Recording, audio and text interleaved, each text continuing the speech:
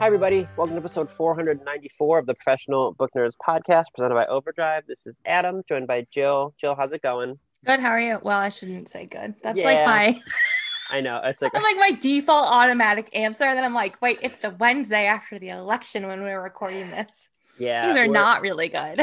yeah. I mean, we're not like people know where we stand politically, but we're not a political podcast. But just so everyone Right. knows, we're recording this at 9:30 on Wednesday morning. Jill, we were just talking about Jill went to sleep much earlier than I did. I got like 4 hours of sleep last night, but we're not going to talk about that stuff because A, we don't know anything right now, and B, it won't matter by the time you hear this on Thursday or beyond. So instead, we're just going to talk about like a book or two that each of us have been reading, and then because it's November, Jill has done NaNoWriMo and is currently doing NaNoWriMo. So if people out there are doing it as well, I thought it'd be fun. You could like walk them through your process and any tips and things that you've been doing, just because you know it's something to talk about and it's November. It is. So we'll put all the notes or everything in the show notes, like any book we talk about, but also just want to remind people at the top. So we have a couple of live events coming up that you can register for. I'll put the links in our show notes for those as well. In a week on November 10th, we will be doing a big library read event with Ryan LaSala, who's the author of Reverie. It's going to be fun. It is going to be fun. The three of us, Jill, Ryan, and I had a planning meeting earlier this week. Planning makes it sound far more organized than it actually was. It was really just the three of us just being like, what do we want to talk about? That's so true. Yeah, we're going to have a really good time. It'll be really fun. So you can register for that. Also, if you are partaking in Big Library Read, you go to biglibrary.com, there's a discussion board there. So if you want to ask some questions ahead of time, we'll take some of those that we will ask Ryan. It's going to be really, really fun. And then in a much different tone, but really, really important, on Monday, November 16th at 12 p.m. Eastern time, we're going to do a special social justice conversation with Layla F. Saad. She's the author of Me and White Supremacy.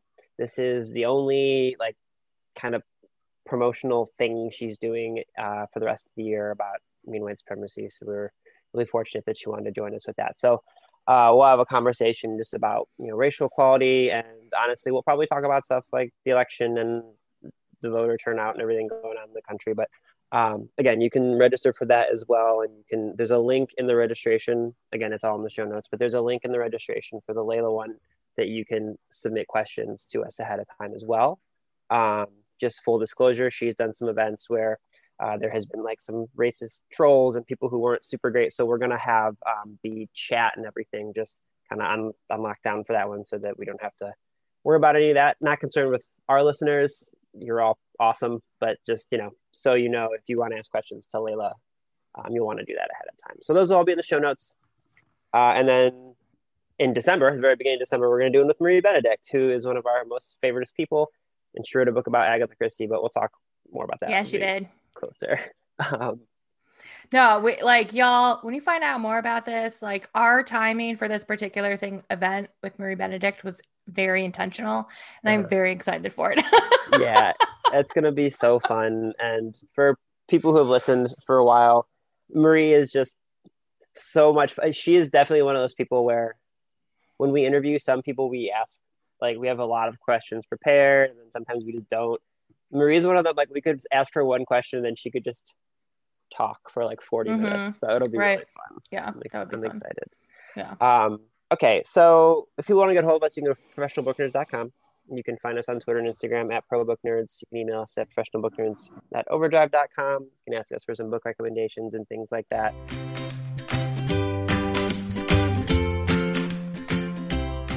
Let's take a quick break, talk about today's sponsor. The stress of daily life weighs on all of us. Whether you're an elite athlete or just a regular person trying to get through the day, muscle pain and muscle tension is a real thing. And that's why I use Theragun, the handheld percussive therapy device that releases your deepest muscle tensions using a scientifically calibrated combination of depth, speed, and power. And now it's as quiet as an electric toothbrush. That's because the all-new Gen 4 Theragun has a proprietary brushless motor that's so quiet you're going to wonder if it's even on. And it's going to be soothing your aching muscles with Theragun's signature power, amplitude, and effectiveness. I've actually been using Theragun for a long time, much longer than when they came on as a sponsor, for a variety of reasons. One, I'm a distance runner. I ran my first marathon earlier this year, and I usually run like 20 to 30 miles a week. And I got a Theragun a few years ago back at a half marathon I was running. And I got it because I wanted to, really work on the sore muscles that would occur in my legs after these long runs, whether it's like my thighs or my calves, or my quads. And it works great for all of those things. But what I've discovered over this year, as we've been, working from home, is I sit in a chair that is definitely not designed to be sat in for 8 to 10 hours. So I've been using it on my, back pain and just, my shoulders. I carry a lot of tension up in my shoulders. I've been using the Theragun, basically to relieve not only the stress and soreness that I get from running. I've also been just using it for those daily aches and pains that sitting in a chair that is not designed for this much daily use is causing me. So I just love Theragun, and I'm so excited for you guys to try Theragun for 30 days. And there's no substitute for the Theragun Gen 4 with an OLED screen, a personalized Theragun app, and it's the quiet and power that you need. So starting at only $199, if you go to theragun.com/PBN right now and get your Gen 4 Theragun today. That's theragun.com/PBN. Theragun.com/PBN.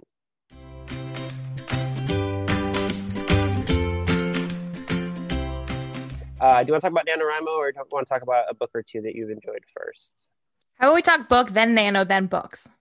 Book, nano, books. Okay. I'll let you start if you would like. Okay.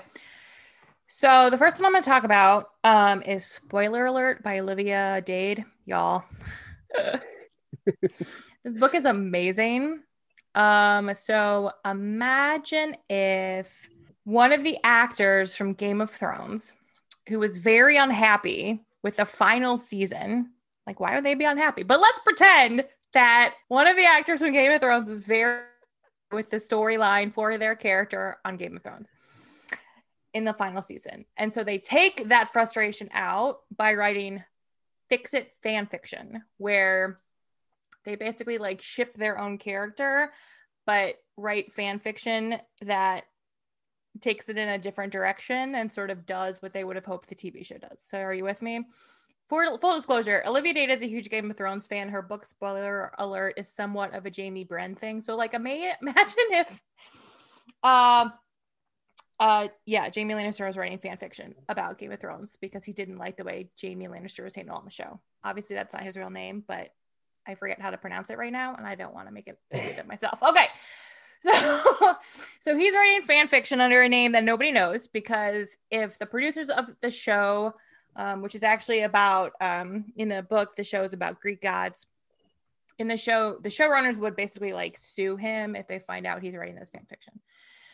So on the flip side, we have a fan of the show who also is writing fan fiction, and she does cosplay and all sorts of cool stuff. And then her name's April, and April is plus size, and she does a cosplay thing that she puts on Twitter that goes viral, and because people are mean and not fun, start making like rude comments. And so the actor from the show ends up on Twitter asking her out, and they go out, and it seems like a publicity stunt, but they end up actually liking each other. What they don't know, and what he discovers on their first date, is they're actually like fan fiction best buddies. So on their, like fan fiction website or whatever, they like chat all the time as best friends, but they don't know. He discovers this and doesn't tell her, and it's like a whole thing. So it's a little bit like like Game of Thrones meets You've Got Mail. That is amazing. It is so good. It is a romance. It's a little steamy, I will tell you that. But oh god, it's just like everything. And it somewhat made me feel better about the end of Game of Thrones, just because I'm like, yeah, I could actually totally see the actors like writing fan fiction. Something about that is so amazing to me. And there's like a whole, like con element where there's cosplay and the actors show up, and oh god, it's delightful. So that's Spoiler Alert by Olivia Dade. So one of the ones I want to talk about is one that you actually talked about a couple months ago, I think. And when you did, I immediately put it on my TBR list, and it was Shit Actually by Lindy West. Oh yeah. So for people who might not have heard Jill talking about it, Lindy used to be, and you know more about Lindy West than I do, so correct me if I'm like getting this wrong, but she used to be a film critic before she began writing kind of like memoirs and more like, I don't want to say culturally relevant stuff because movies are culturally relevant, but like, I don't know if film critic is quite the right word for it. She would write columns basically where she would go and watch movies she hadn't seen in a while for, I can't remember what publication it was, like an online, yeah, like an online site like Jezebel or Slate or something like that. Yeah. So it's called Shit Actually because it's very much based on like her most popular one, which was her critique of Love Actually, which is hilarious, which is in Shit Actually. You can read it in there, but as I believe you mentioned, her like favorite movie, or as she calls it, the greatest movie ever made, is The Fugitive. And so she rates all of the movies that she talks about based on 1 out of 10 DVDs of The Fugitive, which is so funny. So and, good. She goes just like into detail about all of these movies that she either loves or hates, and provides you with just a hilarious breakdown of the movies. Like you don't have to have seen them to understand what they're about, because she explains them in a very, very funny way, and then gives her rating for each of them. Mm-hmm. So it was just like, I think I tweeted it out, like I had so much fun in a week that I've been insanely stressed out. Like I listened to the audiobook, and so I basically had like 7.5 or 8 hours of Lindy West making me laugh while I was running and walking the dogs and cooking. Like it's so delightful. She does I think Reality Bites and Jurassic Park. I love the Jurassic Park chapter. Jurassic Park one was good. So yeah, funny. There's a bunch of them, and it's just it was so soothing, and to hear the way that she talks about stuff is so great.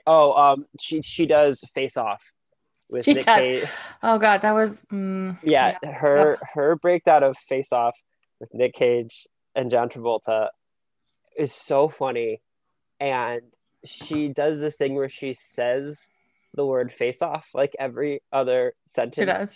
She's like, you're not going to believe it, but they have to face off with one another in a face off for the ages. Also she does The Rock with Sean Connery and also Nick Cage. And I highly recommend the audiobook, not only because she's hilarious, but she does just the best Sean Connery impersonation. Oh, see, that would be worth it alone. I might have to do that. Yeah, it's so funny. And like, again, it's something where you can, if you're reading it or listening to it, you can do it a chapter at a time, like just wherever you're at, or you can do what I did, which is quite literally binge the whole book in like 2 sittings, because it was an audiobook. But it was a nice way to forget about all of these stresses that I'm experiencing right now. So that's Shit Actually by Lindy West.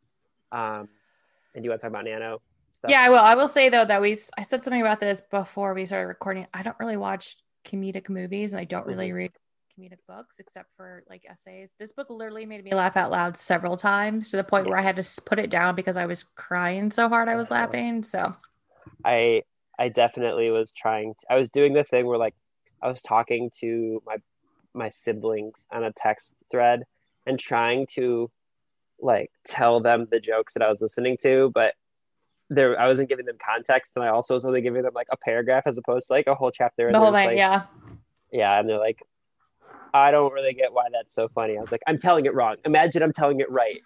It's highly recommend. Highly good stuff. Nano. So for those that don't know, NaNoWriMo stands for National Novel Writing Month. It is an annual event that takes place every November, where writers from all over sort of, make a goal of writing 50,000 words between November 1st and November 30th. A true NaNoWriMo writer, or I guess I don't want to say it that way. So I'm a NaNoRebel in that the piece I'm working on, I had started before November. So, like within the not guidelines. A lot of people, if they feel to be authentic NaNoWriMo, you have to start on November 1st with a brand new story you have not written anything for yet. There's a little flexibility. Plus, the world's on fire, so whatever. Do whatever you want. There are no rules. There are no rules. That's what I say. There are no rules. Yeah, so I completed NaNoWriMo last year. I wrote my 50,000 words. I actually finished a couple days early. And so I'm at it again with a new book, fun story. About a month ago, I actually signed with a literary agent using the book that I wrote for Nano last year. So awesome. It can happen. It can happen. It can happen. You too could possibly, a year later have an agent. Yeah. So I can't remember if I shared. We did Nano. Like I can't remember. We talked about this last year. I know we talked about Nano, but yeah, briefly. I can't remember if I shared my little like bullet journal Bujo page for Nano and like how I do it. So I obviously keep track of daily word count. Nano will you can put it into Nano, but and they'll show you a chart and stats and graphs and all that stuff. But for me, as someone who uses a bullet journal, I also track it there, and that works better for me. So high level, what I do is I break down, so if you average it all out, it's about 1,667 words a day is what you're aiming for to get to 50,000. So I break it down by week and decide where I need to be at the end of the week to stay on track. And so then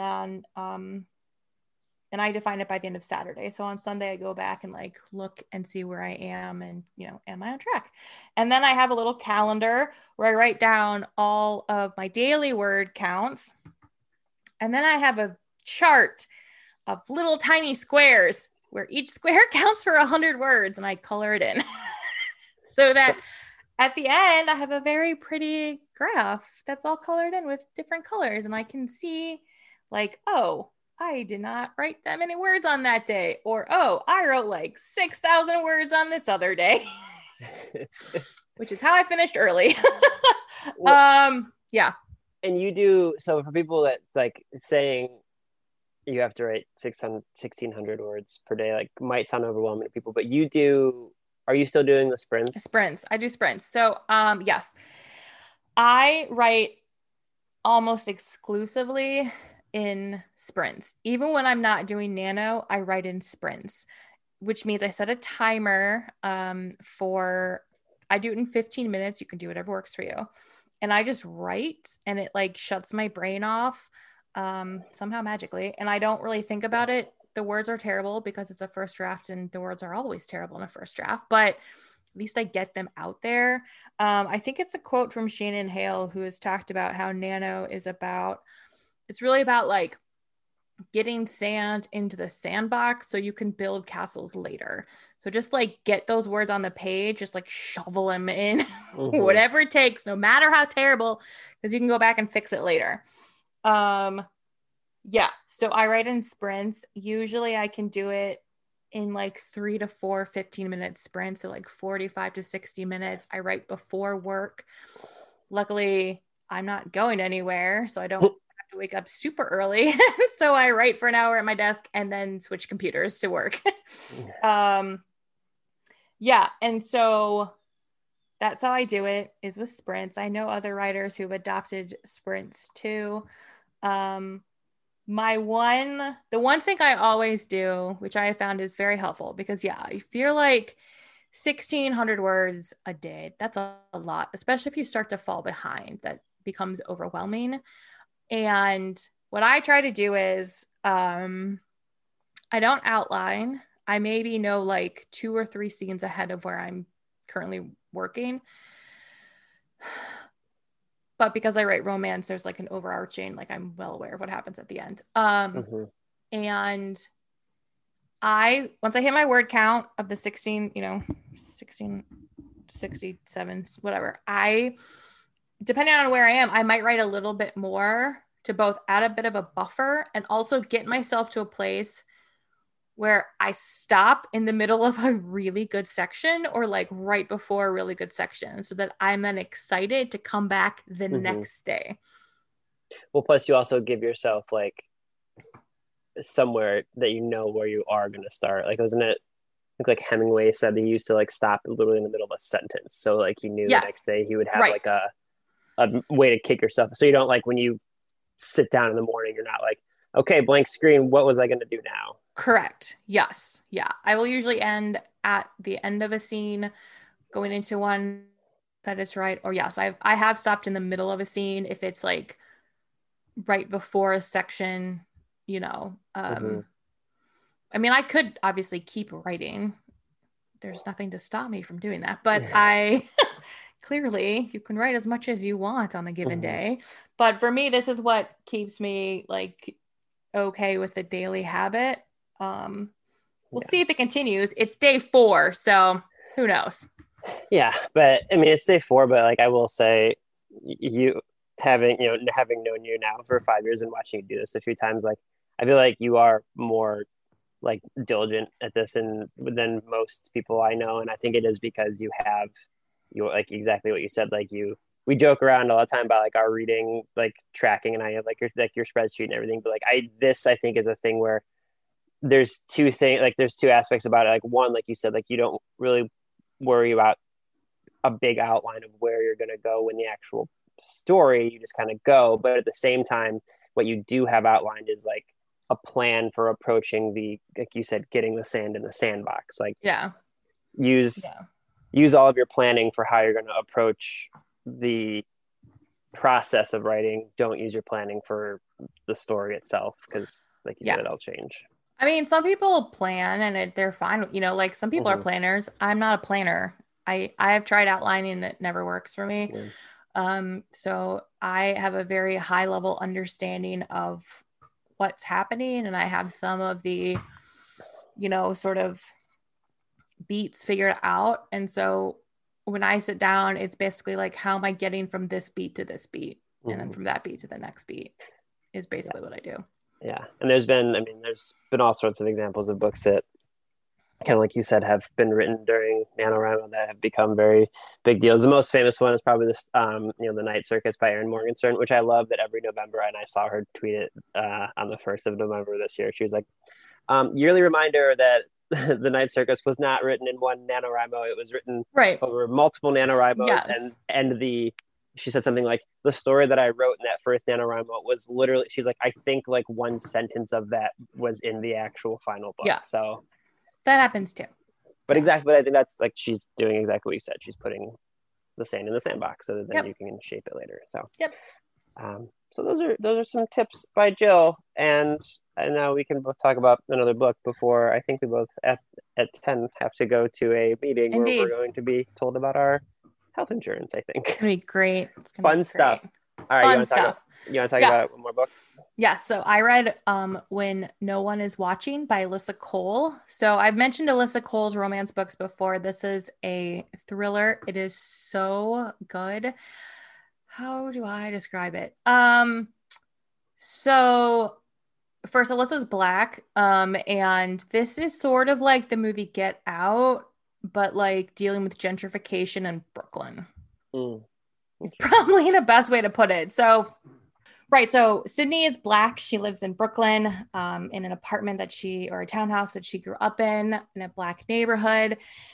And then all the white people start coming in and changing the demographic of the neighborhood, and not just sort of changing the demographic, but the older Black residents start going missing. And it sort of discusses gentrification and redlining because there's a corporation that wants to kind of raise part of this neighborhood and build a big pharmacy or like a hospital or whatever. So it's not really your normal thriller type plot or setting, but it's really good. It's very timely. And I highly, highly recommend it. So that is When No One Is Watching.